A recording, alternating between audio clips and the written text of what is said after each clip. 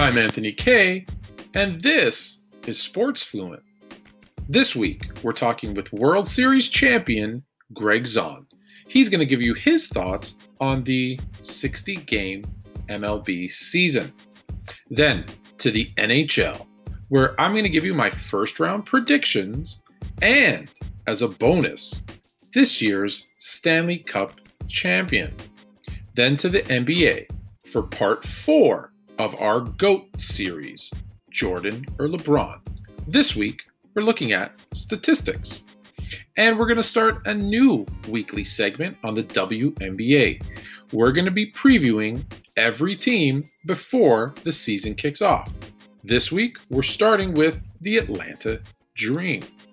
Then, in the fix, we're talking NFL and why not the Washington Redskins should change their name.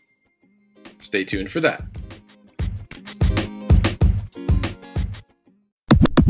And I'm here with my good friend Greg Zaun. Greg, how you doing, buddy? I'm doing well, trying to stay cool in all this hot Toronto weather. You know, I never can complain about it being too hot. One, because I lived in Arizona, and it's never that hot. Two, I complain all winter long, and I don't have to shovel heat. So I'm not going to complain about that. So I've got you on. Hope that you're doing well.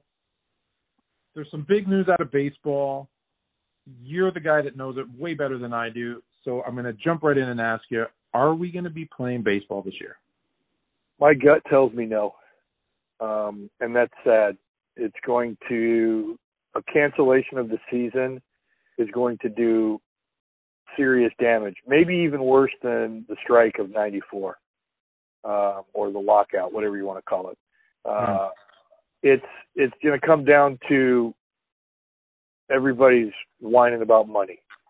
This COVID thing happened. It's a reality. I've been on both sides of it. I was a union member for 16 years. I was a player rep, an executive subcommittee member. I've argued against my union brothers because I thought, you know what, this doesn't make any sense to me. I've argued for them. I've sat in those meetings and gone head to head and face to face with ownership. And I understand both arguments, but, for someone to suggest to me that they deserve more than a day's pay for a day's work, then it doesn't make any sense. With regards to people that are worried about health of themselves and loved ones, certainly take whatever precautions you need to take, including refusing to play because you feel unsafe. My guess is that most people who either have compromised immune systems or live with somebody who has a compromised immune system already live a lifestyle that takes measures they put measures into place to keep themselves safe. And it comes down to, what are you really fighting for? In my opinion, what's going on right now, and this is just my opinion, I think the union understands that there was going to be a nasty fight with ownership because going back to the last collective bargaining agreement, you had a bunch of players, a bunch of entitled, snowflakey, millennial, whatever you want to call them. They spent more time during the last collective bargaining negotiations working for creature comforts. They were more worried about their own, should we have a massage therapist or, this creature comfort or that creature comfort, instead of continuing to set the parameters for a healthy free agent market. And so for that reason, and it's well documented, you see for the first time in a long, long time, players' wages, free agent wages actually going down by percents instead of up. And that's all due to the stance that they took during their last round of negotiations. So they've made the bed that they're lying in right now, and I don't feel sorry for them one bit. They caused the free agent market to be less than what they expected it to be because of what they were actually fighting for last round. So I'm sorry. You made your bed, lie in it, deal with it. But what we have is a generation of players whose parents have fixed all of their problems for them their entire lives. You know what I'm talking about. It's, oh, really? Let me fix that problem for you. What, the coach doesn't like you? We'll switch teams. What, you have problems at school? Let's switch schools. They screwed it up, and the owners laughed the whole time. They screwed up the last collective bargaining, the CBA, and now they're dealing with the ramifications. But what they want is they want the owners to say, oh, okay, we'll fix it for you. So no, they're going to go and they're going to fight. And now the players have a big fight on their hand. So the long and the short of it is they're saying to themselves, well, we've already lost a huge amount of this season. Why not take the stance now that we're going to have to take in 6 months when we start negotiating the next CBA? We've already screwed up this season. Let's just go ahead and screw it completely up and make our stance now. They're going to take their stand now. This is what I believe, in my opinion, is happening. So I've said this, and I say it actually from both sides. Like, this really isn't about as much about this season or even the COVID, what it's done to this season.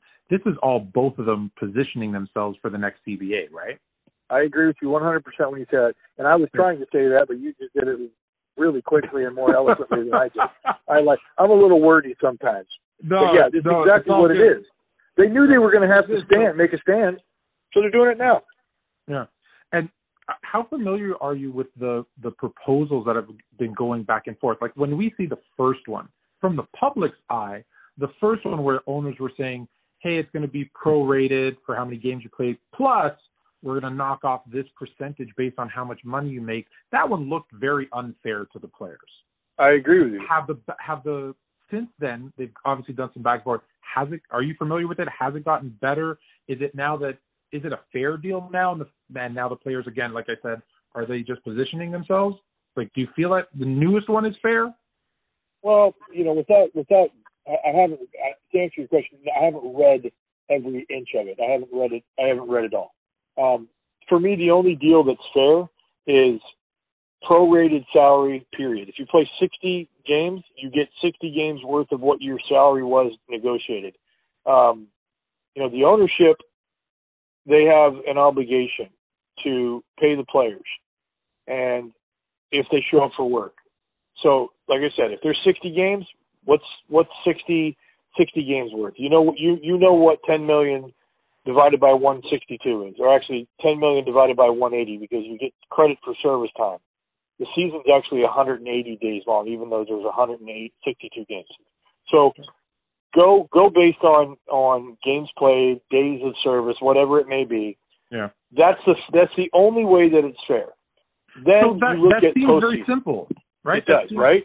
So why are they over? Who's overcomplicating it?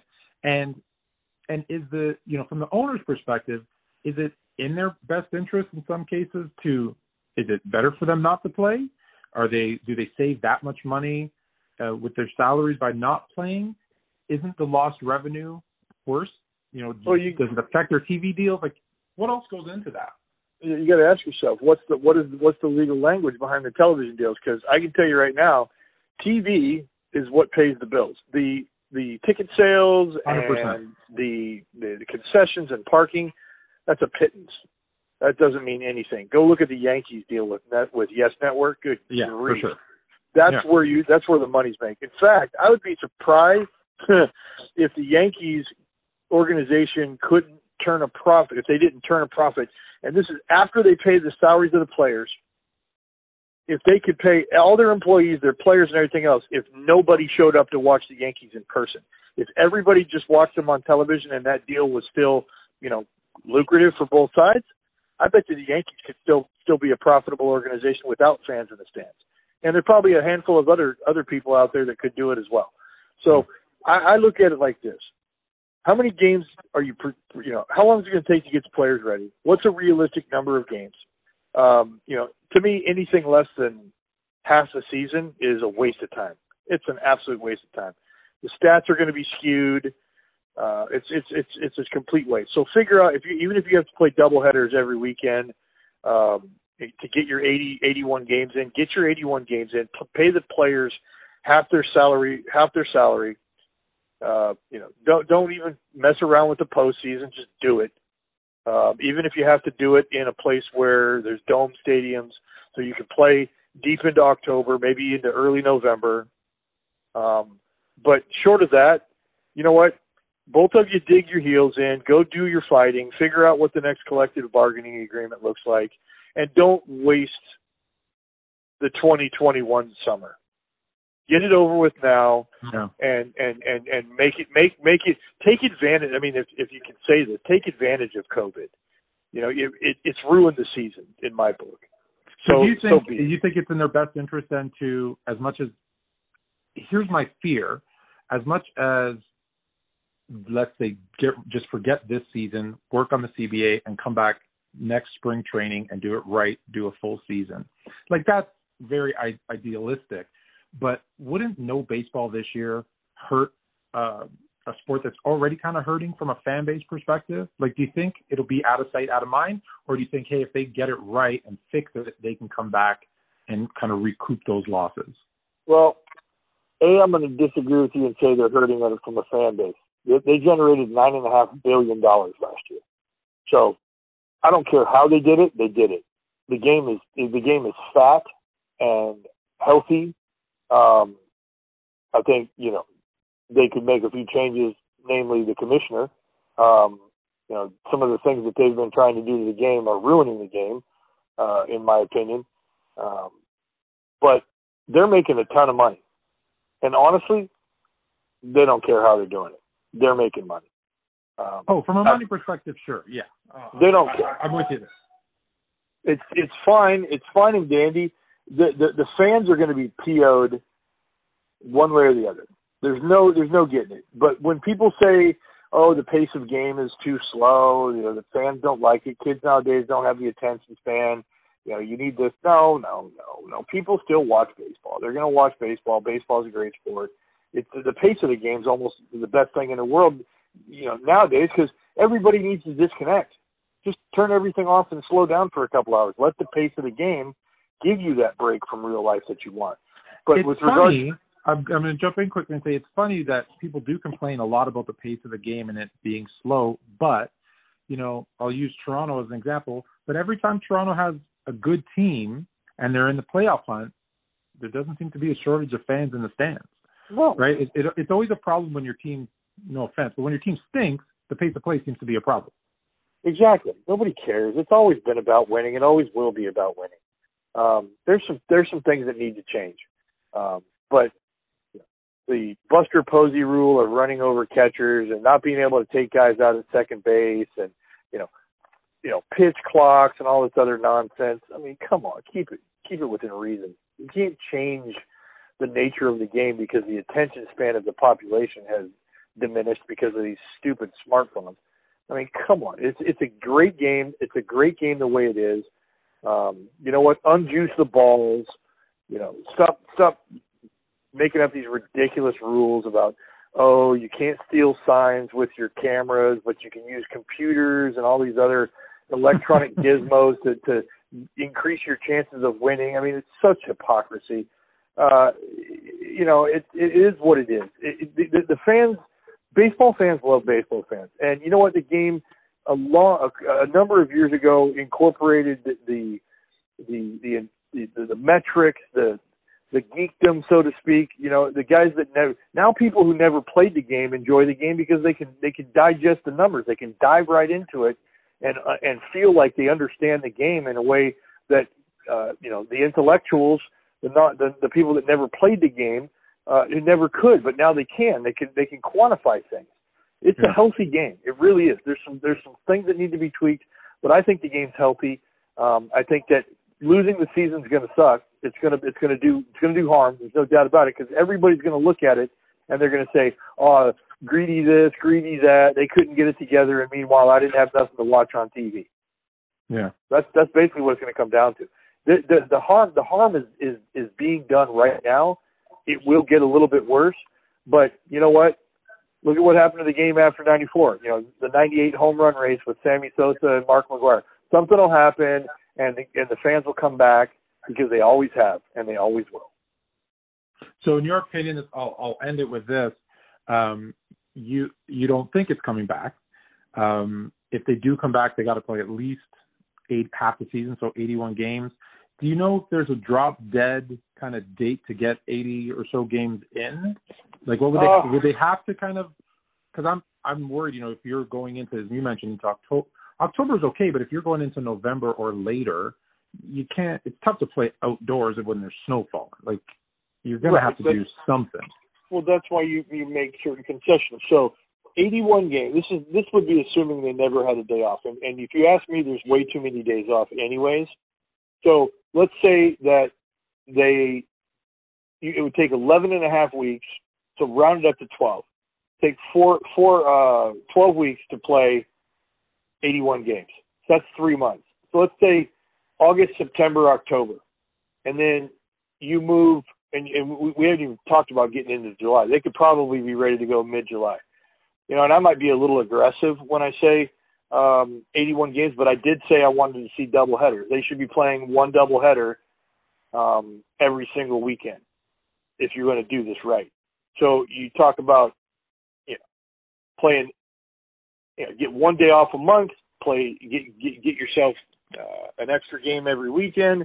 You might be able to do this in 3 months, and then you do a shortened playoff system and giddy up. But you're probably going to have to do it in a place like Tampa, Toronto with a dome, someplace with a retractable dome. You might be able to get away with it in Seattle. I'm trying to think who else has a dome stadium these days. But you might have to make certain concessions about it because of weather. Plain and simple. Right. If you really want to make it happen, cool, then do it. But you're saying, so 80 games, doubleheaders every week, 1 day off a month. We're trying to give the solution. We'll send it into Rob. And maybe the playoffs just go back to like division winners? Eliminate some of those extra wild cards so you can shorten it a bit? Yeah. Yeah. And what I would do, and they've already started going towards this, and this is what my plan for I've been talking about this plan forever. Get rid of the pitchers hitting, DH in both leagues, balance the schedules so that you don't have interleague play anymore, because interleague play is significant with regards to wild cards and all that other stuff. But you balance the schedule. Everybody has a DH, and then all of a sudden at the end of the year, you have a very, very justified scenario where everybody's played the teams the same amount of times, so that it's a fair schedule. Yeah. And then you go with just straight up division winners. And this year would be the ideal place to do that. In fact, you could give every team, do the National League off on Wednesdays, do the American League off on Thursdays, take a day off every single week, but you make up for it with a doubleheader on Saturday or Sunday, and you get your games back, and then you're done in 3 months. You get your 80 games in 3 months. Maybe you want to drop it down to 72 games? Okay, drop it down to 72 games, but you'd still do it in 3 months easily. Playoffs, I think the last one I saw was like 62, and you're right. That you're getting almost too short then. If you're going, I don't think you can go any less than that for sure. Well, let's assume that we got to go back to 16 teams and 14 teams, because we have to balance the schedule and give them an even number of games. Let's call it 72. So you got 72 games to play against 15 other teams. So 1 second here, I've got my trusty calculator out. 72 games divided by 15. That leaves you 4.8 games against each team. So it's a home and away. One series is a 2, the other one's a 3, and there you go. And then on the 14 side, if you do 72 games divided by 13 teams, because that's the opposition, you're looking at basically a 3 and a 3, or a 3 and a 4 could be. So it could be done. It could be done easily, but you got to balance the schedule. You got to get rid of pitchers hitting. You can't do interleague play. All those kind of things would be disastrous to try to figure out, because even if you go with status quo, you may not play a team that's in your league at all. You may not play them with this shortened season. Yeah. You know, if you just basically start the season based on what they've already calculated, you might miss the best team. Like the Toronto Blue Jays may only have to play the Yankees 3 times, which how can you determine a true division winner if you're not playing the best team an equitable number of times with opponents? A lot. Well, I guess that's why they're paid the big bucks. They're going to hopefully figure it out. And I do want to ask you. Sorry, 2 more questions. Sorry if you have a quick time.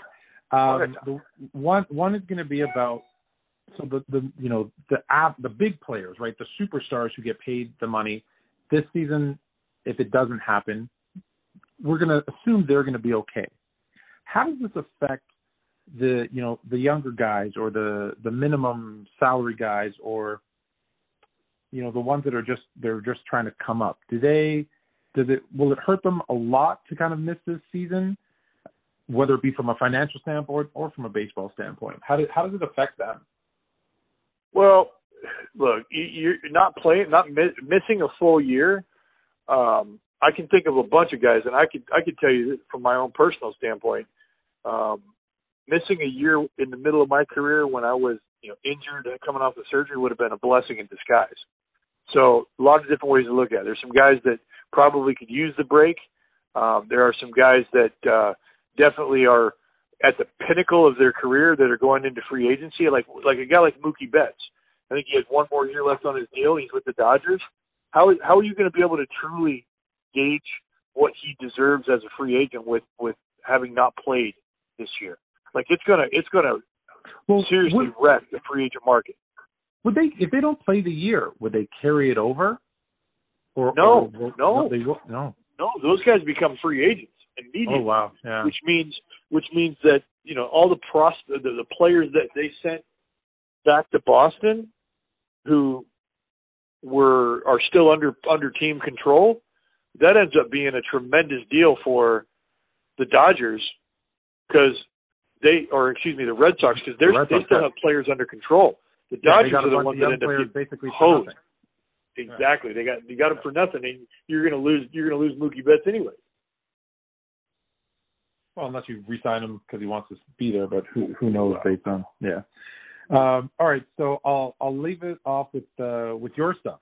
So the Greg Zahn Baseball Academy, how are things going there? Well, we're dealing with the same things. Are you doing any kind of virtual training? Have you kind of gone that route? Oh yeah. No, I've got my own training app. I've got my everything. I've got hours and hours and hours of baseball instruction, fitness instruction, mental skills training. All of it's online.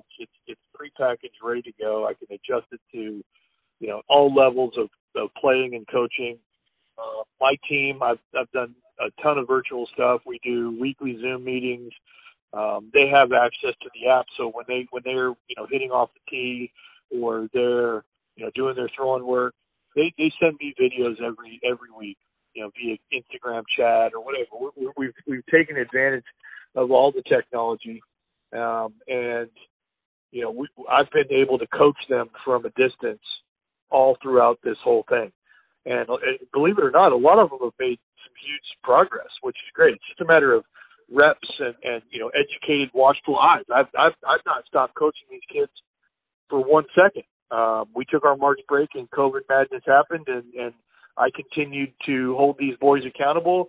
They hold each other accountable. They get their work in. They're present and send it to me, and it's great. So I've been able to continue coaching these kids. I can't even imagine what would have happened, prior to the internet. That would have been a disaster for these boys. When you're learning something new, you need a coach to keep his eyes on you to make sure that you don't get off track.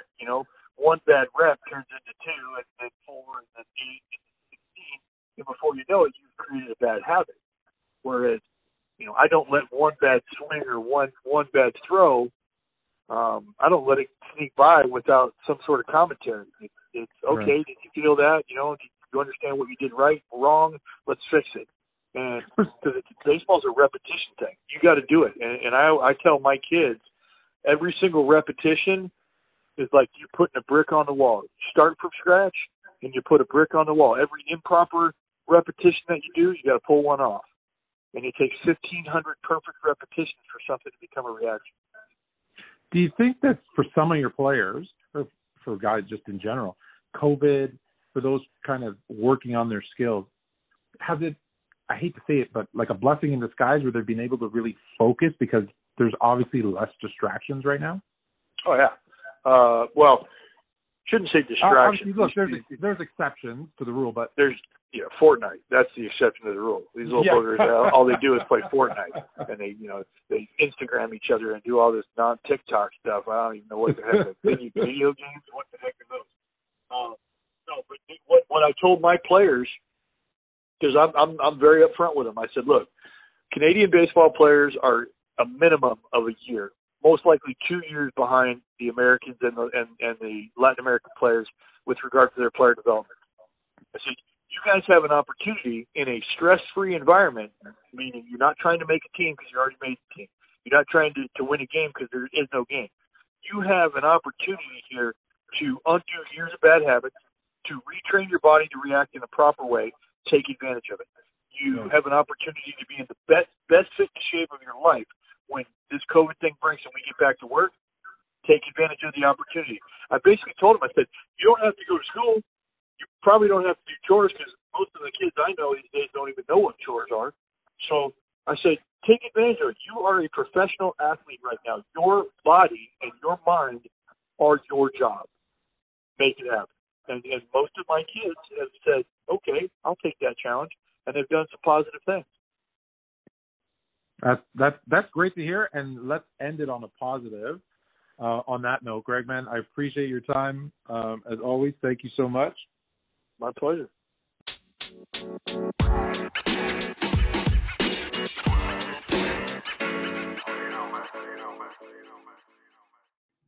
It's time to make the podcast a little bit colder. We're going to jump on the ice with my NHL predictions. I'm going to give you the two teams that are matched up and who I think will be the winner. Feel free to send me your comments and who you think will win. But as a bonus, I'm also going to give you my final four and who I think will come out on top as this year's Stanley Cup champion. Kicking off the predictions, I want to remind you that this first round is going to be 5-game series.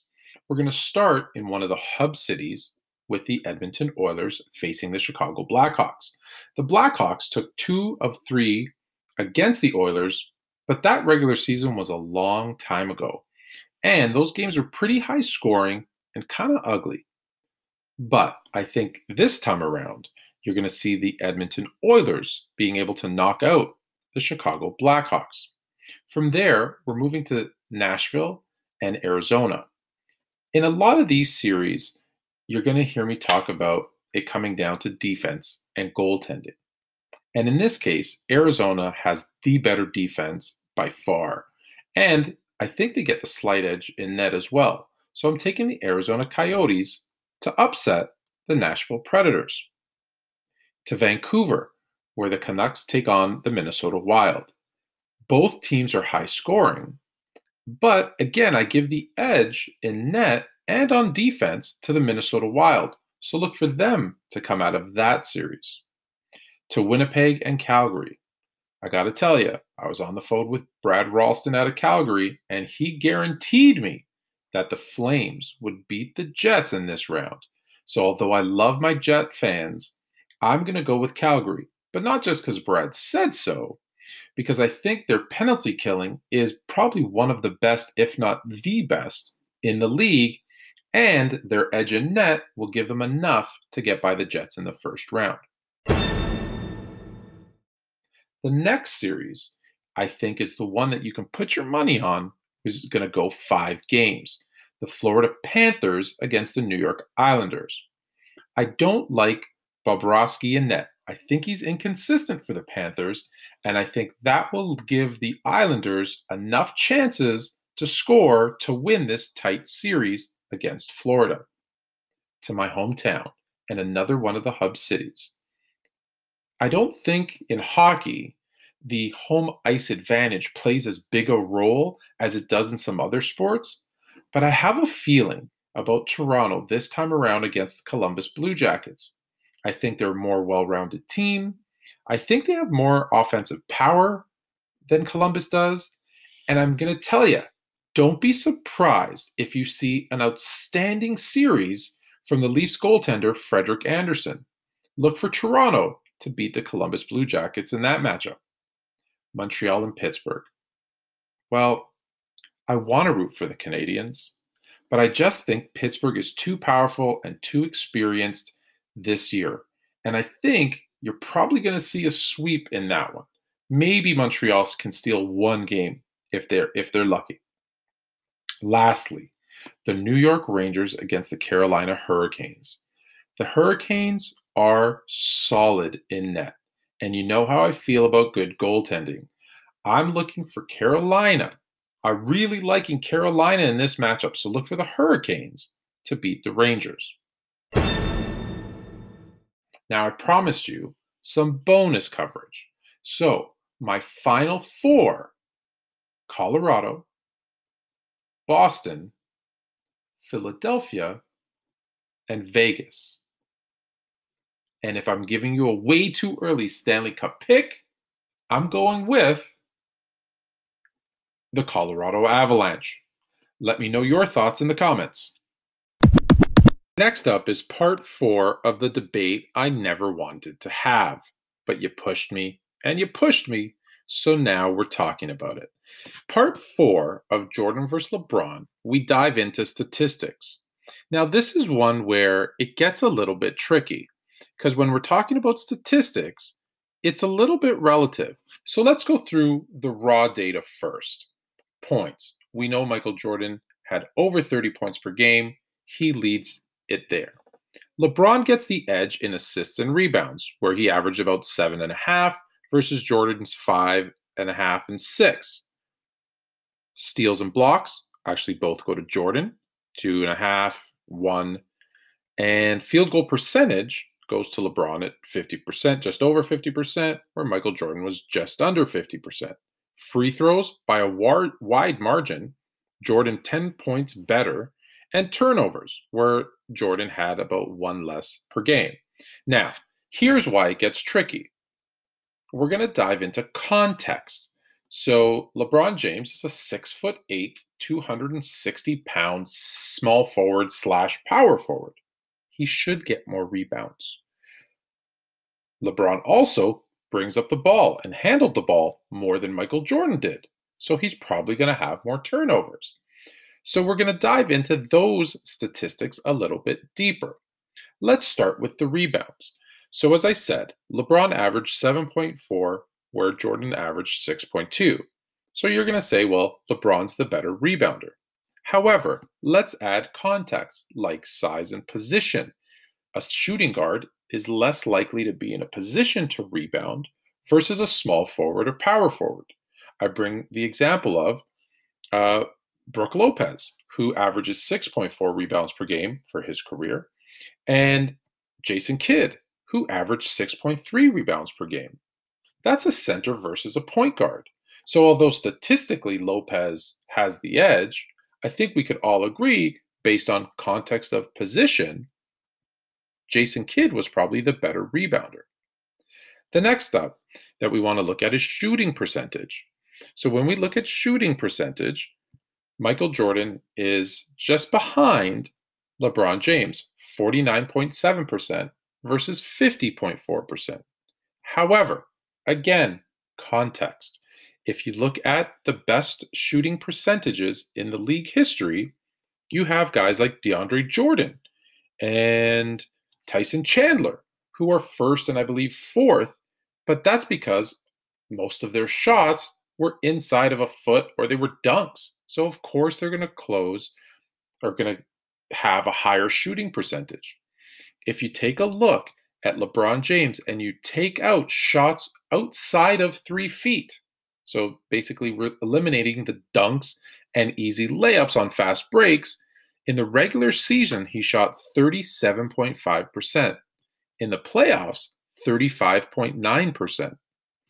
That's very, very low. There's no portion of Michael Jordan's game where he ever shot that low. In fact, when you look at LeBron's shooting percentages outside of 3 feet through the years, it's 37. Starting in 2014, 2015, it's 37, 35, 37, 37, 35, 36. He is not a great outside or mid-range shooter. So those are things we got to look at when we're looking at statistics. Now, if you want to dive into more advanced analytics and we start looking at player efficiency rating, well, Jordan led the league 7 times in efficiency. He was in the top 3 10 times. The regular season, 27.9 was first. Playoffs, 28.6 ranked him first. Versus LeBron, 6 times led the league, 9 times was in the top 3, and 27 and 23 put him in second place in both of those categories. Win share. Jordan led the league in win share 8 times to LeBron's 5. Top 3, Jordan was there 11 times, LeBron 6. During the regular season, 25.05, which puts him at first, this is Jordan, and 25.53 or .2553, which puts him in first. LeBron, 23.45, which would have put him in sixth in that category, and .2436, which would have put him third in wins per 48 in playoffs, 48 per 48 minutes, in the playoffs.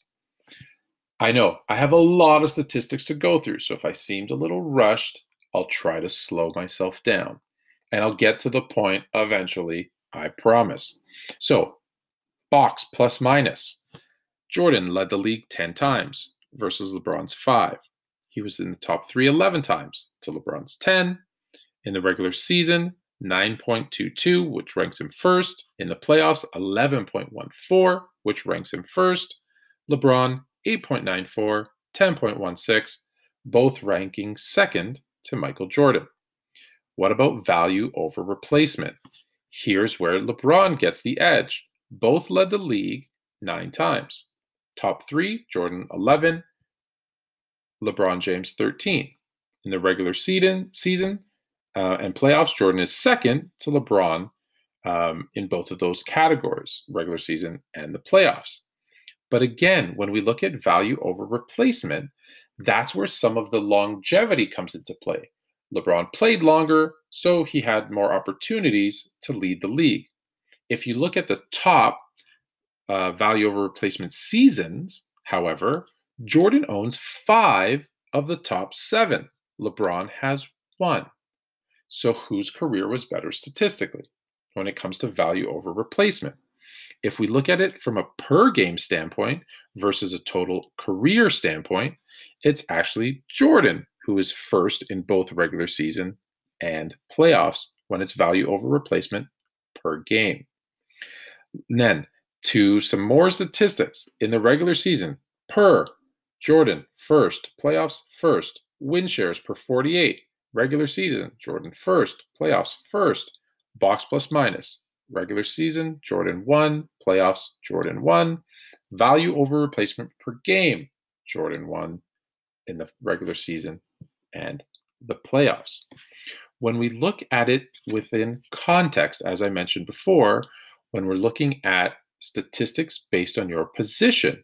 So rank among small forwards. Where does LeBron finish? In terms of points, he's second. Assists, he's first. Rebounds, 12th. Steals, 9th.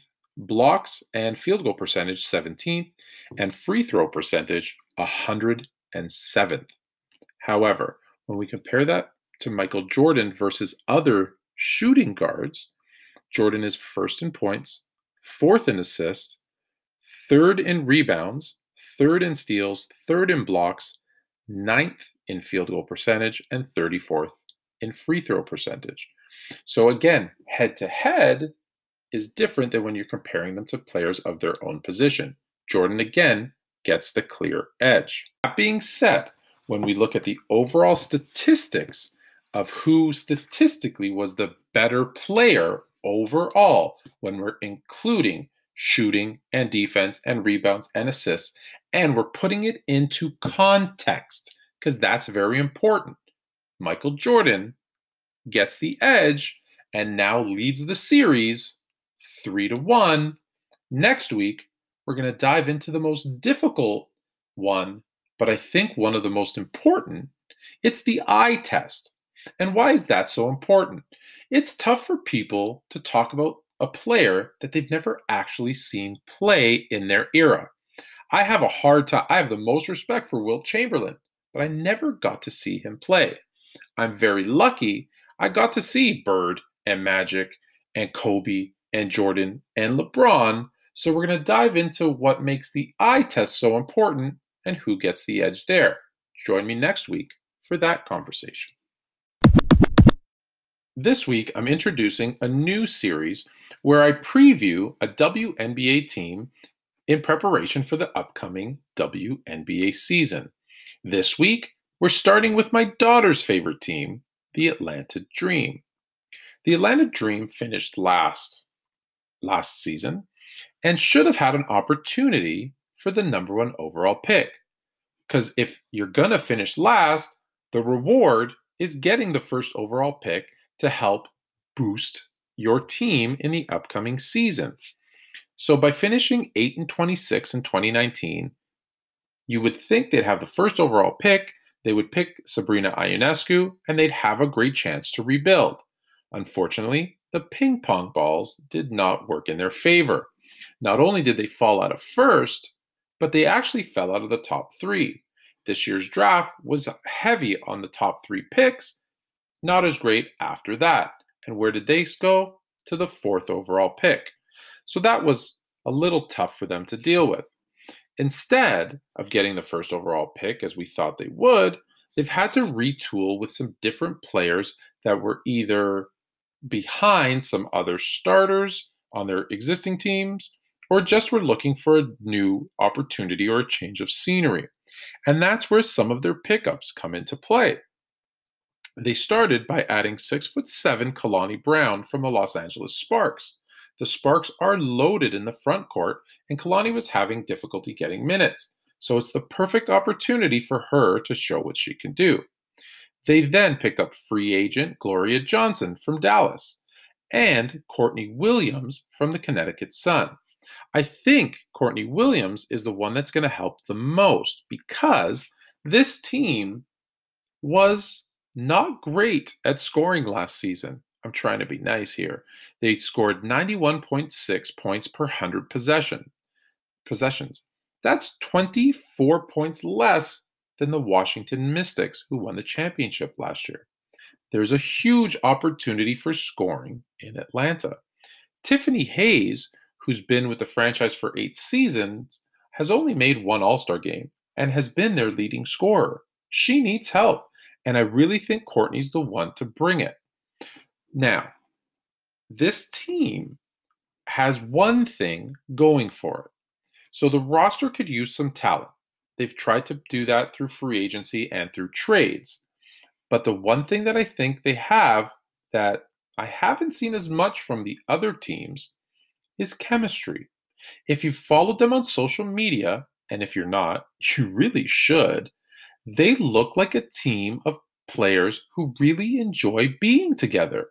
And a lot can be said for a team's chemistry and a team's makeup that can sometimes overcome talent.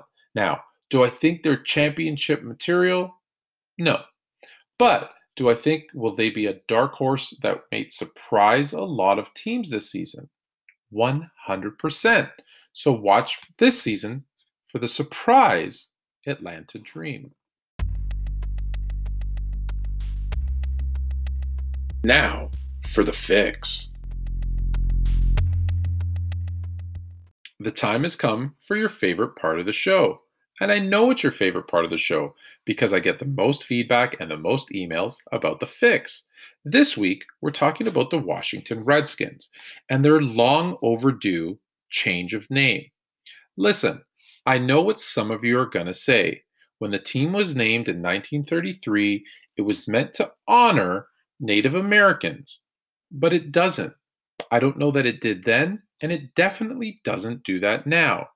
George Preston Marshall at the time was changing his name from the Boston Braves and wanted to keep the logo, and the logo actually looks very similar to that of 1933, and kind of keep that type of team name.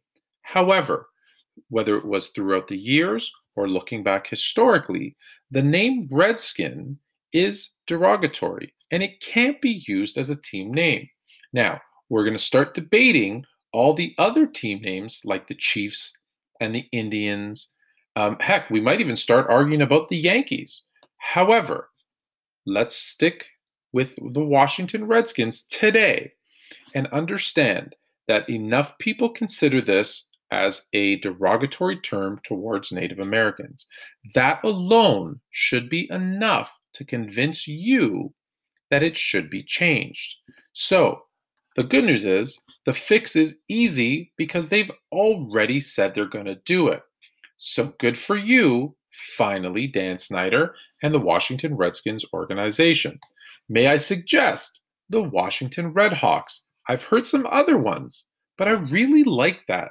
And I've seen a logo for it. I've same color palette. I really like the Washington Redhawks. But hey, that's not the point of this segment. It's the fix. And what are we fixing? The Washington Redskins. So goodbye and good luck moving forward.